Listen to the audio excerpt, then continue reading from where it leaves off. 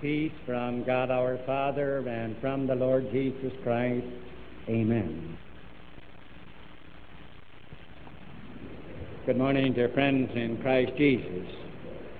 I realize the sun isn't shining this morning like it was yesterday, but I hope that all of us are glad that this is the day which the Lord has made, and that we are here in God's house worshiping Him at this very time. Today, as you know, is the third Sunday in Lent, and in the Christian church, today has the name of Oculi Sunday, and the word oculi is the Latin word for eyes. The first word of the intro for today in Latin is oculi, and it starts, mine eyes are ever before the Lord, and so that's where it gets his name. The text that I just read, appropriate for this season of the church here, recalls an incident that took place in the life of Christ about in the month of October before the following April, when he went to his sufferings and death. At this time, he was up in Galilee. He was on the border road between Galilee and Samaria. We are told that it was at this time in the life of Christ that he began to set his face to Jerusalem. The time was getting ready for him to go to Jerusalem and to be received up, to go back home. The time was getting right for him to complete his mission. And so when he was on this border road between Galilee and Samaria, this time taking his leisurely time to go to Jerusalem, he had decided that he was going to go through Samaria. Now, you and I know that there was enmity between the Jews and the Samaritans. The Jews hated the Samaritans because they were a half-breed people, and of course the Samaritans hated the Jews. Nevertheless, the Jews did go through Samaritan country without any danger, and the Samaritans did come into Jewish country without suffering any great danger. And so we must have that as a background to realize what happened. And when Jesus was on that border road, he sent James and John. He said, will you go into that village over there in Samaria? We're going down through Samaria and find a place for me to stay. He wanted to remain there overnight. So James and John, the two sons of Zebedee, they went into that unnamed village, and they asked whether Jesus couldn't remain. And because we are told that his face was as though he would go to Jerusalem, the people in the Samaritan village said, no, sir, we don't want him. It was more than the fact that Jesus was a Jew. In this Samaritan village, they had heard about him that he was the Jewish Messiah, and they hated him because he was the Jewish Messiah. He's not our Messiah. He's not our Samaritan Messiah. We don't want him. And he's going to that hated city of Jerusalem, which we don't like. And he's going down there to that temple in Jerusalem, which we don't like. We don't want him to stay overnight. The answer is no. They snubbed him, they insulted him because he was the Messiah. And he was going to go by Mount Gerizim where their temple was. And you can imagine how James and John felt when they came back to the border road where Jesus was, and they were just burned to a crisp. And they were wondering, what can we do to vindicate the honor of Jesus? These people dared to snub him, and they dared to insult him and to blaspheme him. And when they got back to Jesus, they told him what had happened. They said, Lord, shall we call down fire from heaven and burn them up? That's what we ought to do. Let's burn them up like Elijah did. And then it was that Jesus turned to them, and he bawled them out for fare you well. He rebuked them. He says, wait a minute, James and John, you don't realize what kind of a spirit you've got.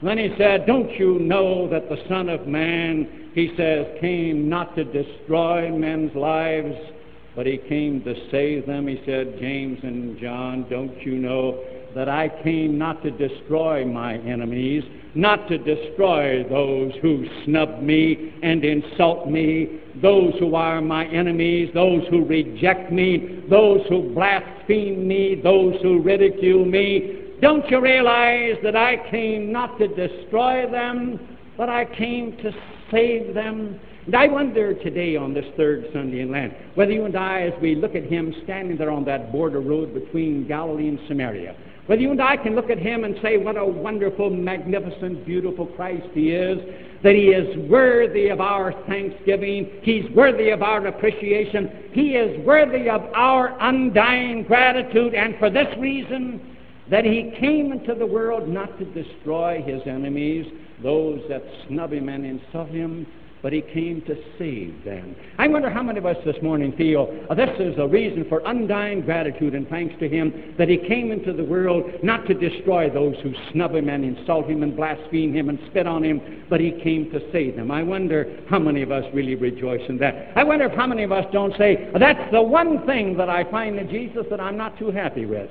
I wish that he had come for the opposite reason. How many of us feel that? Why didn't he come into this world, and when again he met those who snubbed him and insulted him, why didn't he burn them up? We'd say, that's the kind of a Jesus I could honor. That's the kind I could thank. I wish he had come to destroy those who dare to snub him and insult him and offer all kind of ridicule and spit in his face. I wish he had come to do that, not to save them. But how many of us feel, why, I see a magnificent Christ standing there on that border road, the Christ who again came not to destroy those who insult him and snub him, but he came to save them. And we say, that's the one thing for which I feel that I can't be too grateful to him for, if it was only the opposite. But I wonder this morning whether we could realize for a moment, supposing it had been the opposite. Supposing Jesus had come into the world to burn up his enemies, those that insult him and snub him, and not to save them. Supposing that had been his reason for coming. How many of us this morning realize that if that had been the case, there would be no salvation for us either? There wouldn't be any one of us who could ever find salvation. You may say to me this morning, oh, that can't be true.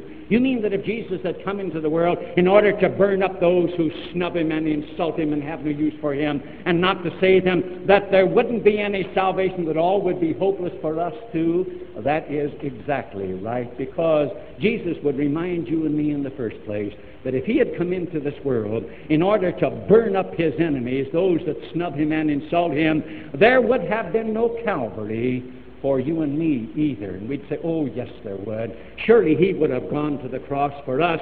He would have come and taken our sins and our guilt, and he would have gone to the cross, and he could have borne them for us. He would have died for us. But, oh, no, there would never have been a Calvary. Because of this reason, whose sins nailed him to the cross?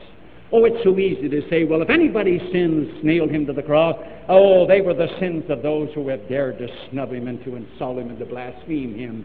But you see, if we just look at ourselves for the moment, your sins and mine nailed him to the cross too. You see, from the cross, when he looks at you and me, and he looks at those who have snubbed him and insulted him, he sees no difference at all. He said, there isn't any difference. All have sinned and come short of the glory of God. If he had come into this world in order to destroy and to burn up those who have snubbed him and insulted him, there would never have been a Christ who would have come into this world. There would never have been a cross. There would never have been any atonement for your sins and mine. You see, the trouble in your life and mine, when we say, oh, why didn't he vindicate himself, and why didn't he come and destroy those who are obnoxious and who have nothing but meanness to say about him, we fail to see our own sins. You see, even an evil thought is a sin in God's sight, and you and I have got to learn this, that an evil thought damns you and me just as much as the sin of those who insult him and snub him. An evil thought damns you and me just as much as adultery. An evil thought damns you and me just as much as murder. You see, in the eyes of God, every sin damns. You and I like to say, oh, look at the greatness of the sins of those who snub him. But Jesus said, could I remind you, there is no difference. And therefore, again, if this Christ had come into the world, and if he had said, I have come to burn up those who insult me and not to save them, then none of us would see salvation. It would be a horrible tragedy for all of us, because then there would be no forgiveness, there would be no deliverance from hell, there would be no heaven for any one of us either. Let's realize that. And that's why we ought to take another view of him as he stands there on the border road between Galilee and between Samaria. And again, we ought to say he is a beautiful Christ, even though I've never seen it as I should. That he is worthy of my undying thanks and gratitude thank Him that He came into the world. And even though you and I may say it's the one thing that we find hard to accept in Him, that He came not to burn up His enemies, those that snub Him and insult Him, but He came to save them. Because, you see, if it had been the other way, the reverse, there wouldn't be any hope for you and me. That's why today we ought to say, therefore I'm going to determine in my life that I am going to see Him as a wonderful Christ, and I shall thank Him and I shall praise Him that He came into the world not to destroy His enemies, but He came to save them. Then we will determine from this moment on in our life, we'll never criticize Him. We'll never turn and again needle Him to do something about those who insult Him and those, again, who snub Him. Oh, you don't have to look far in your life and mine to find those that have snubbed Him and those that are doing it now. We look again, how many have wandered away from Him and stand away from Him today that you and I know, who stand and they ridicule Him and they've got nothing good to say about Him. They snub Him and they insult Him and they blaspheme Him. And you and I say, oh, why does He let them get away with it? Well, you see, James and John were a bit disappointed in Him too. They were needling Him when they came back. They wanted Him to vindicate Himself, and they wanted Him to say the word, and they would have called down fire and they'd have burned them up in that Samaritan village. And Jesus said, wait a minute, James and John, you don't know what kind of a spirit you've got. The kind of a spirit they had, they didn't realize was a spirit of revenge. And this is one tremendous thing. You and I may needle Jesus. Why doesn't He do something? Why does He let men say what they say about Him and get away with it? Why doesn't He manifest His power? Why doesn't He let us burn them up? And Jesus said, this is one reason, because you may not realize it, but your motive may be revenge. You see, we sometimes don't even know what motivates us. Why, if Jesus had said the word and James and John had called down fire, they would have stood there when that poor Samaritan village was being consumed and man, woman, and child was being burned up. A goody! Oh, send down some of our burn them up! Great stuff! And that's what you and I do. If He would send down fire and consume those who insult Him and blaspheme Him, we just, that's good for Him. What is it? Nothing but a sense of revenge. And Jesus says, you don't realize what kind of a spirit you've got. And when again we say to us, why doesn't He burn them up? We need to look at ourselves and to wonder, is this righteous indignation? Righteous indignation is a rarity in the Christian life. And let's watch it, that in the spirit of revenge, that we may not be, unwittingly throwing ourselves into the very company of those who are His enemies by a spirit of revenge. He stands there, and we've got a picture of Him this morning that sometimes you and I may not like so well, standing on that border road between Galilee and Samaria. And again, He is one who is worthy of our eternal thanks and praise and gratitude for this reason, that He came into the world not to burn up His enemies, those that snub Him and insult Him, but He came to save them. And we find that hard. I say that's the last thing I want to give Him any thanks and praise for. I wish it were the reverse, the very opposite. If He had come to burn them up, I'd find more reason. But Jesus would remind you and me that if He had come to burn up His enemies and not to save them, that everything would be hopeless for you and me too. There would be no hope. And we say no. Why? Because Jesus, in the second place, would remind you and me that every willful, deliberate sin in your life and mine makes us, again, just as much His enemy as the worst enemies that you and I could ever realize. Who are the enemies of Christ? How many times in your life have you and I deliberately, willfully sinned against Him? In the first commandment, God says, no other gods before me. How many times in your life and mine have we deliberately said, God isn't coming first, in this case, I'm coming first? Whenever you and I deliberately and willfully do that which we know is wrong, do we realize what that means? We are saying to Christ, we say we have, and we are saying, get out of my heart. I dethrone you. You're no longer my Savior. I'm going to run my life. I'm putting myself on the throne. Do you realize, and do I realize, that every deliberate sin, and I don't care how small and insignificant it may be, every time we sin deliberately, we become His enemy and we dethrone Him and we kick our feet in His face and we snub Him and we say, I'm going to be the captain of my life. When He says, thou shalt not take the name of the Lord thy God in vain, you and I deliberately do it. We dethrone Him. We become His enemy. When he says, remember the Sabbath day to keep it holy every time in your life and mine. When we deliberately absent ourselves from God's house and we do it and we know better, we are his enemy just as much as those people in the Samaritan village or any enemy that you can think of. Whenever you and I refuse to obey our parents and we deliberately disobey, we are his enemies. Whenever you and I kill and carry hatred into our hearts, we are his enemies. Whenever you and I have an evil thought as regards adultery and it's deliberate, we're his enemies just as much as any enemy ever had. Whenever you and I steal and have the desire to steal, whenever you and I lie and fail to speak the truth, whenever you and I are covetous of things and we're envious and we're jealous, whenever we have any kind of a deliberate sinful thought in our hearts, we are just as much an enemy as any enemy has ever had. You see, we don't realize that, do we? And therefore is it any wonder that Jesus would remind you and me that if I came to destroy those that snub me and dethrone me, he assures you and me there would be no hope for us either way, because he would have burned you and me up long ago, as well as having burned up his enemies. If Jesus had come into the world to destroy those by fire who have snubbed him, there wouldn't be any one of us right now in church, neither barring you or barring me, not one. We'd have been burned up long ago. And yet, oh, how we stand and we look at him on this border road and we say, this is a picture. I find it hard to thank him, and I find it hard to praise him and to give him my undying gratitude for the reason that he came into the world not to destroy those that snub him and insult him, but he came to save them. Well, listen, friend, if he had come otherwise, you'd be burned to a crisp long ago, and so would I.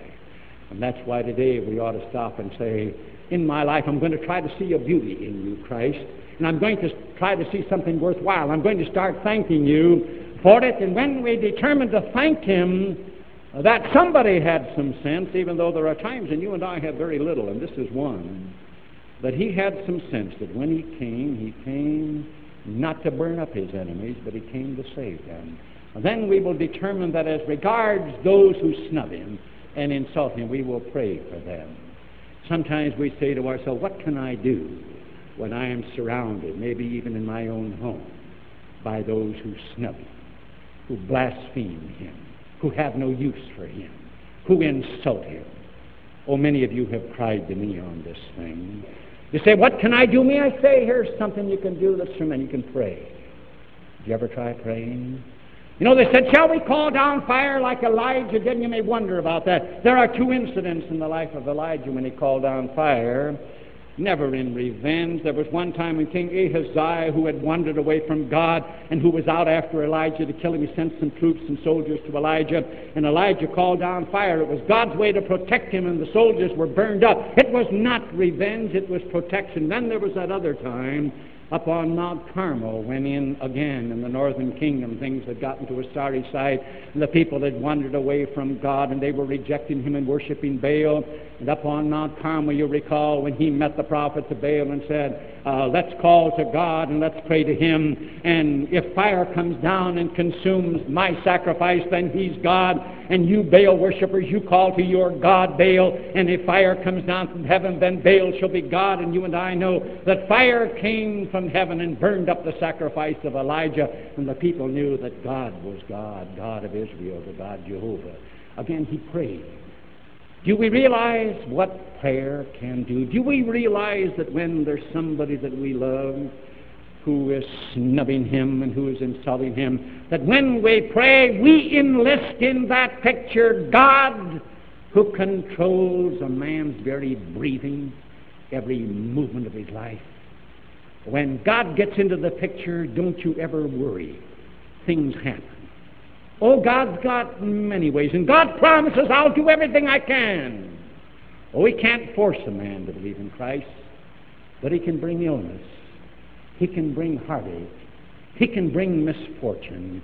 This is the language that the blasphemer can understand. And when again you and I have learned to pray, we have taken it to God in prayer, then we have the assurance that we've got God working in the case. and also the comfort in our own hearts that we're motivated not by a spirit of revenge. God pity us sometimes as Christians when we see those who snub him and insult him and whittle him down, blaspheme him, his enemies, and we think we're motivated with righteous indignation. We want to vindicate him.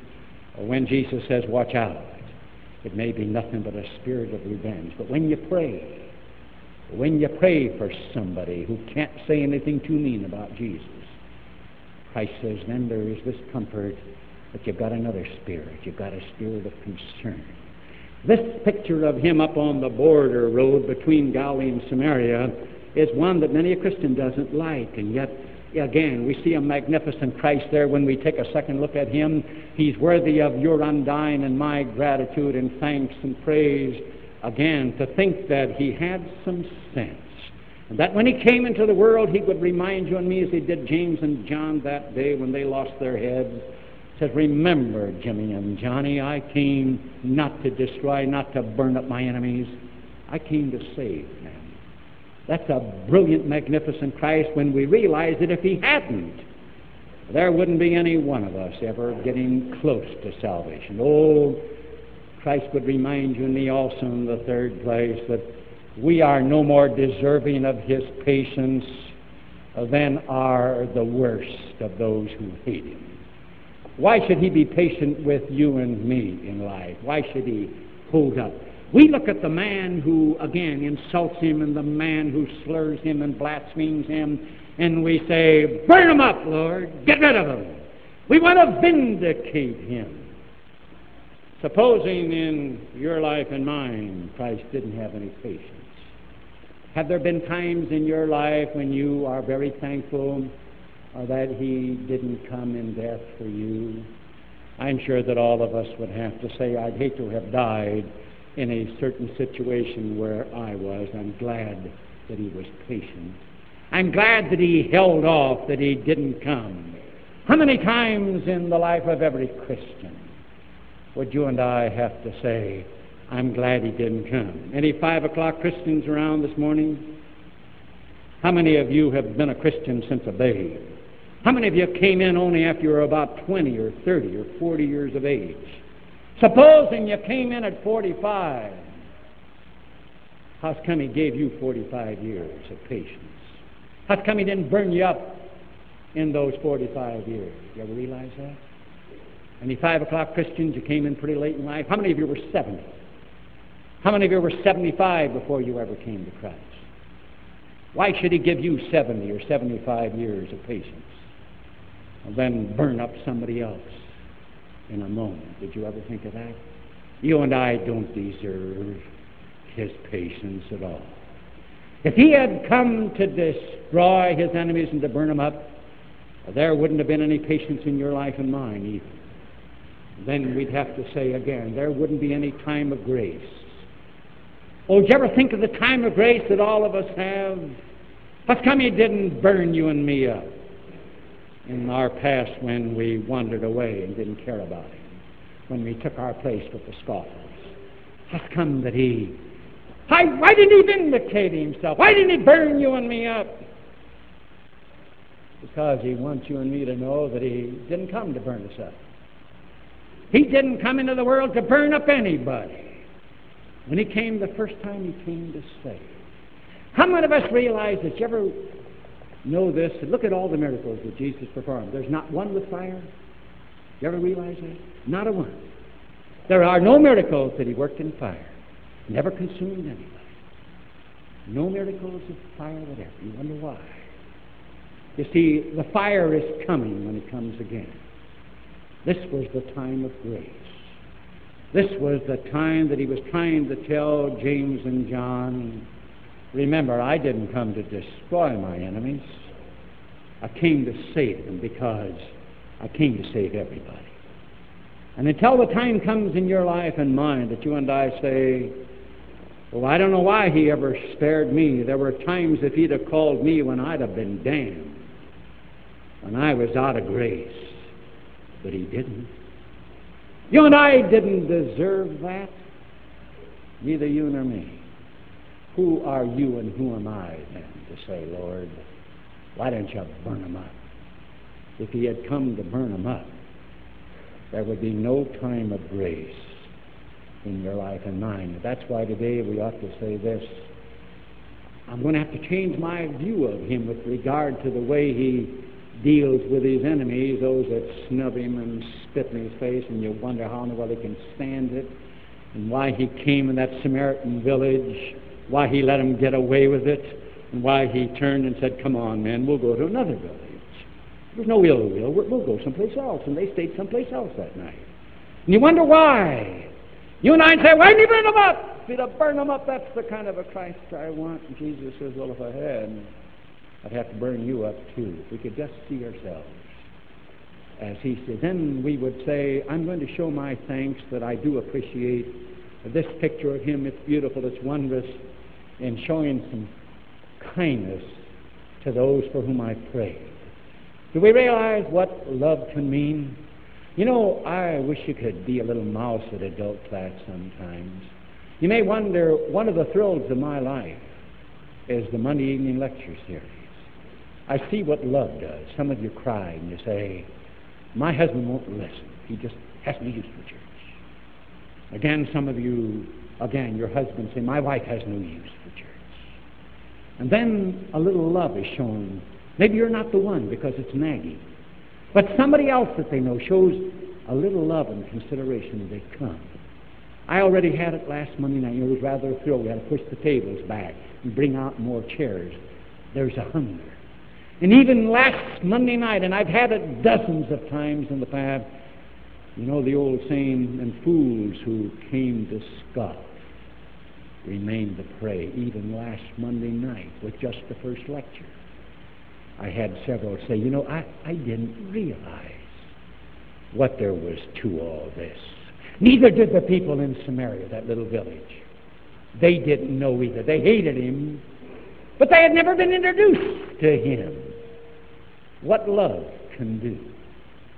This is the amazing. I've had dozens, yes, hundreds say to me, who came as scoffers. I came only because somebody asked me to come. And then to take a second look at him and to say, I never realized who he was. When you and I can love.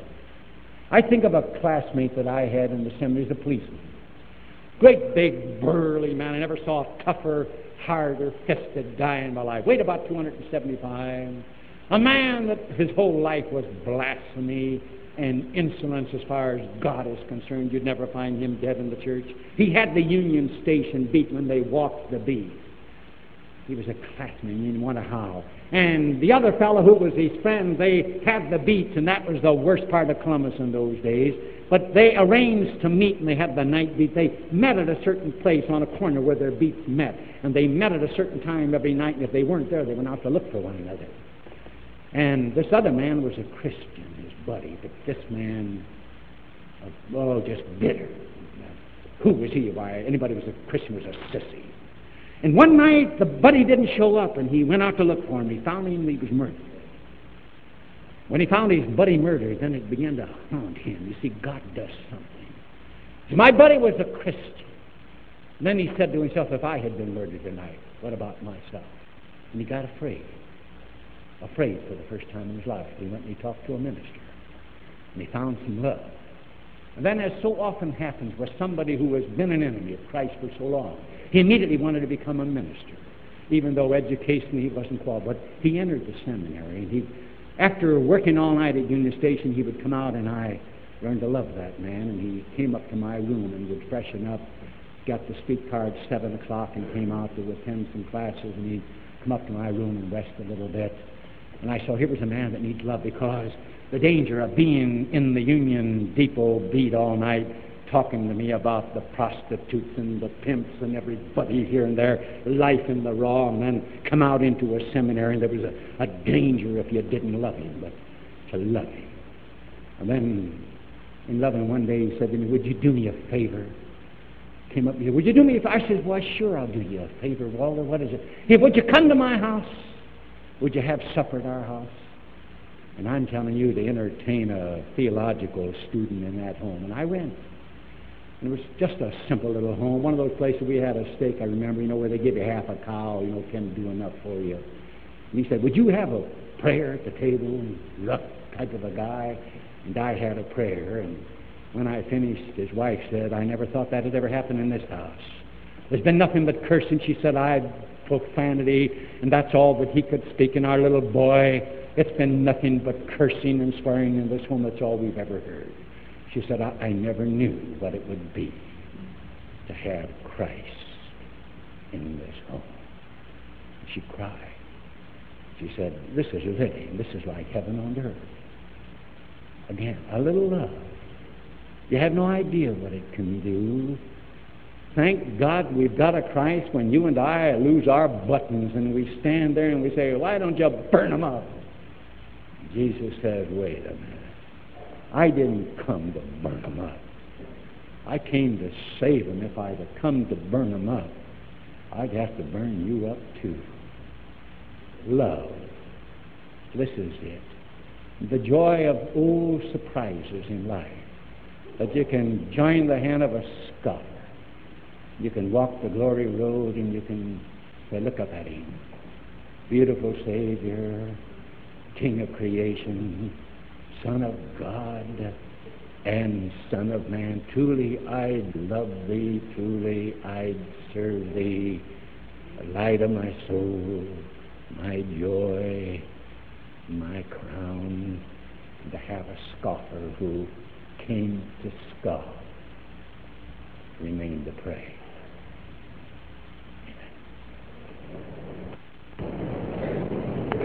The peace of God, which passeth all human understanding, keep and unite your hearts and minds in Christ Jesus unto life everlasting.